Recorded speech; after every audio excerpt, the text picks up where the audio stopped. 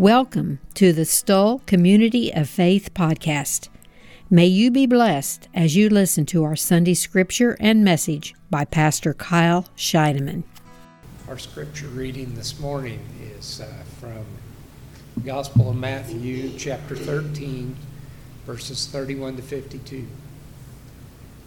He told them another parable. The kingdom of heaven is like a mustard seed, which a man took and planted in his field. Though it is the smallest of all seeds, yet when it grows, it is the largest of the garden plants and becomes a tree, so that the birds come and perch in its branches. He told them still another parable.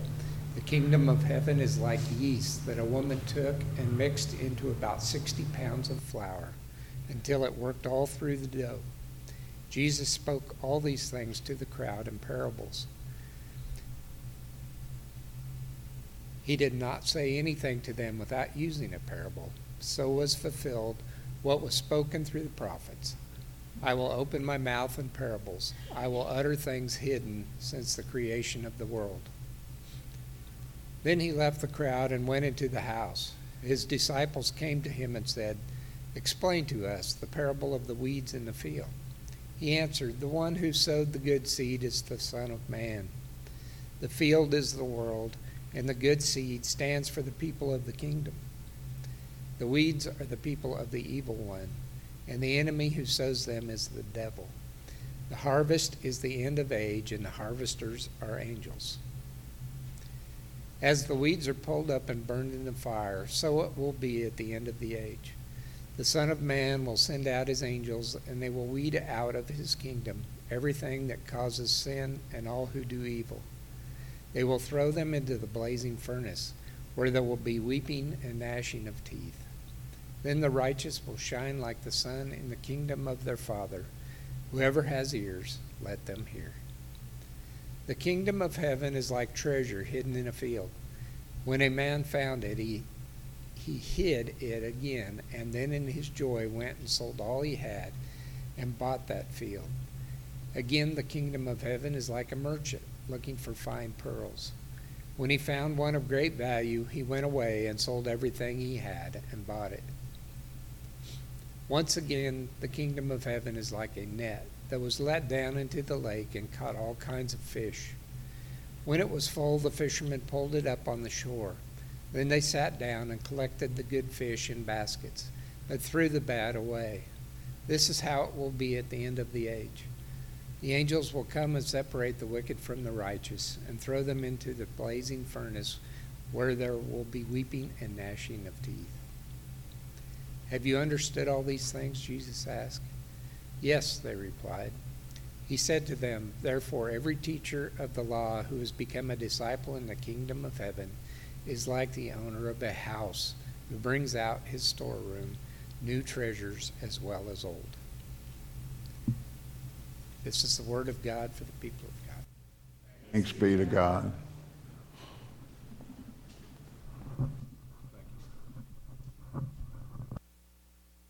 You know, as Scott's voice is soothing and quiet as he spoke, and you can just imagine how Jesus' voice was probably a lot like his.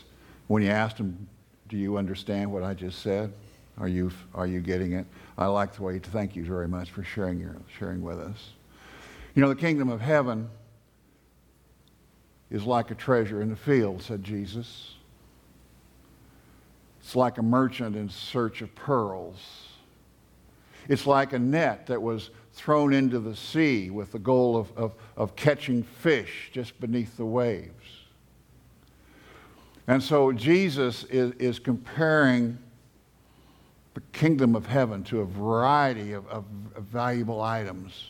And in those days, those items were pearls and fish. And there were some unexpected treasures. And as he would be sharing with us, we have to remember as we listen to Scott this morning, there's treasures all over. How many goes to eBay? Anybody go to eBay? Oh, yeah. Come on. You can admit it. It's okay. Lots of people go to eBay. and they search for these very precious items. There's all kinds of places you can go. You can go to eBay. You can go to on Facebook. There's all these little shopping marts, and everyone's looking for a bargain. They want to find some really cool stuff. And sometimes people get surprised by the value of the things they find. There was a man named Morris Park. He was a British antiques dealer. And he saw this old film container, he goes, well, okay, so he gave $5 for it. When he opened it, he found that there was a never-released Charlie Chaplin movie in it called Zept. Well, that thing was worth $60,000. And then there was an insect specialist, and his name was Richard Harrington, and he paid $30 for this little insect he saw. It was probably, he had through his screen, saw this little insect, and it was encased in amber. But they've come to find out that little insect was previously unknown, and it is now an extinct species of an aphid, and one that lived some 40 to 50 million years ago. That little bug is priceless now. And then there was Philip Gura. He was an American literature professor. He paid $481 for a picture of the poet Emily Dickinson. Now you say, oh, wow, that's no big deal. Well, you might. It was, because it was only the second photograph ever known to be in existence. And so it's priceless. But then there was Marie's. She paid far less for something. She was just this community nurse from New Jersey. She went on eBay, and she spent $16 for a pair of jeans. Just, blue jeans. But that wasn't the end of the story. She wrote the seller to ask about other sizes, and wouldn't you know it, the two fell in love and got married. Oh, I know. Doesn't that just touch your heart? But see, these are unexpected treasures. You buy this old film container, and you find a Charlie Chaplin film in it. You buy a pair of jeans, you find a husband. And Jesus says the kingdom of heaven, it's small, and it's seemingly insignificant. It's just like that little mustard seed that Gwenny had. But once it's planted, it grows into the greatest of shrubs. It provides a hospitable home for the birds of the air.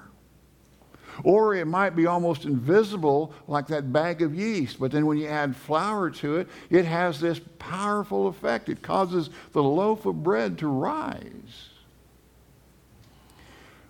Jesus described the kingdom of heaven as a set of unexpected finds. He said this is like a treasure that's hidden out in a field, a pearl of great value, and a net that catches fish of every kind. And he wanted his disciples to see a relationship between these parables and to grasp that the kingdom is an unexpected treasure.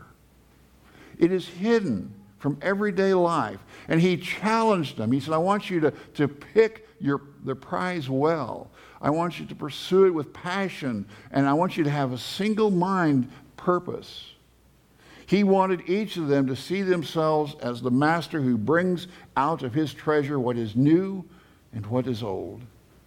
He wanted them to see the kingdom of God in both the new parables of Jesus, but also in the old teaching that the Hebrew lawyers, givers, and the prophets had given them. And this acknowledgement of value in the new and the old fits the agenda of Matthew, who wanted to connect the ministry of Jesus to the history of Israel. And throughout the gospel, he seems to be presenting Jesus and maybe as a second Moses. He's giving new laws. He's teaching Israel. He's also teaching the world. Choosing the right prize is very important because there will be a final reckoning. The parable of the net speaks of the separation between the good fish and the bad fish. Jesus said, so it will be at the end of the age. The angels, they will come out and they will separate the evil from the righteous. And the decision to pursue the treasure of the kingdom of heaven has eternal consequences, according to Jesus. He said the kingdom is a prize that changes a person's life for all time. You have to pick your prize well, Jesus warns, and you have to pursue it with sacrifice, with passion, and with purpose. So, what are your treasures? Are they small, but are they valuable? Are they unattractive, but important? Are they old? Are they new? Are they hidden off in a field somewhere? Or maybe they're on eBay.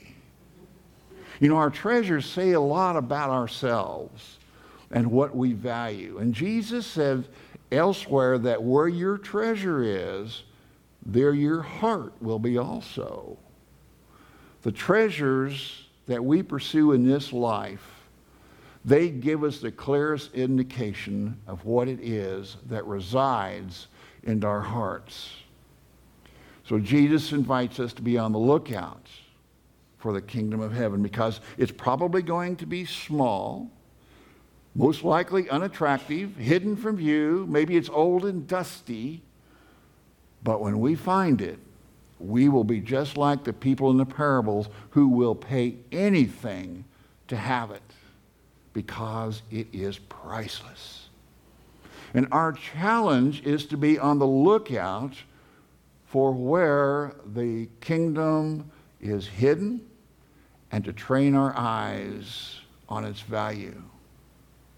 You know, we spend a lot of time looking for what is new these days. We might be on our iPhones scrolling around trying to find this fresh information, all the great shopping places that we can find the latest in fashion or electronics. But often the kingdom is found in what is old. Signs of the kingdom are sometimes best seen as we look back out throughout history as both Christians and Americans. You know, history can teach us where the kingdom has been allowed to emerge and when it's been suppressed.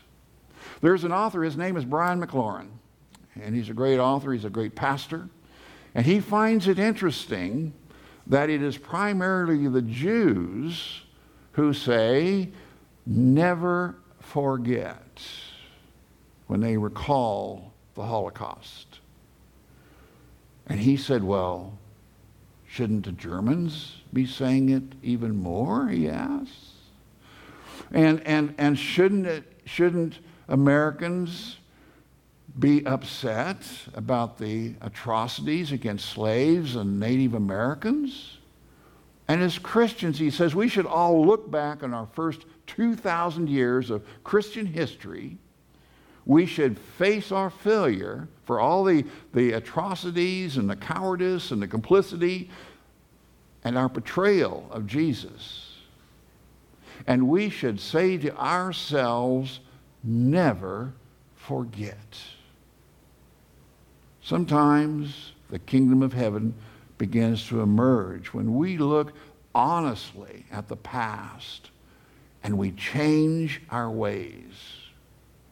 If we have eyes to see and if we have ears to hear, we will discover that the kingdom of heaven is still trying to appear among us. Hardships in life can be unattractive, but they are very important. They can inspire us to be better people. They can help us serve Christ in new ways. And in a very real way, hardships can be signs of the kingdom of heaven. They reveal the presence of God in both joy and sorrow, in comfort and in pain, success and failure, darkness and light. Struggle can be a treasure, an unexpected treasure. When we miss it, when we expect all of life to be joyful and comfortable and successful and just full of light. But truly, there are some lessons that can only be learned when we suffer and when we are challenged. And through these experiences, we learn that the kingdom of heaven is small, but it's valuable. It's unattractive at times, but it's important. Old, but still alive and well today, and able to guide us and inspire us. The kingdom of heaven is like a net that is cast out into the sea. It retrieves great bounty of fish that others will be fed and drawn to the Lord. And what is needed is our willing hearts and hands to be those for love and who love our Lord and are called according to God's purposes for wholeness and healing. So, my dear friends that have gathered this morning, are you ready to be shelter, to be nourishment, to be the treasures of our Lord, to be those who draw others to His transforming love? Get ready. We can do this. God is with us. Amen. Let us pray. Our Heavenly Father, we realize that the kingdom of heaven can be small, but oh, it is so valuable. Unattractive at times, but oh, how important. Old, but still alive and well, and able to guide us and inspire us today. So Lord, be with us as we reflect, as we percolate over the scripture that Scott read this morning. And as we percolate and as we feel it, may we reach out and be a treasure to somebody. And we pray the Holy Spirit will guide us. Amen.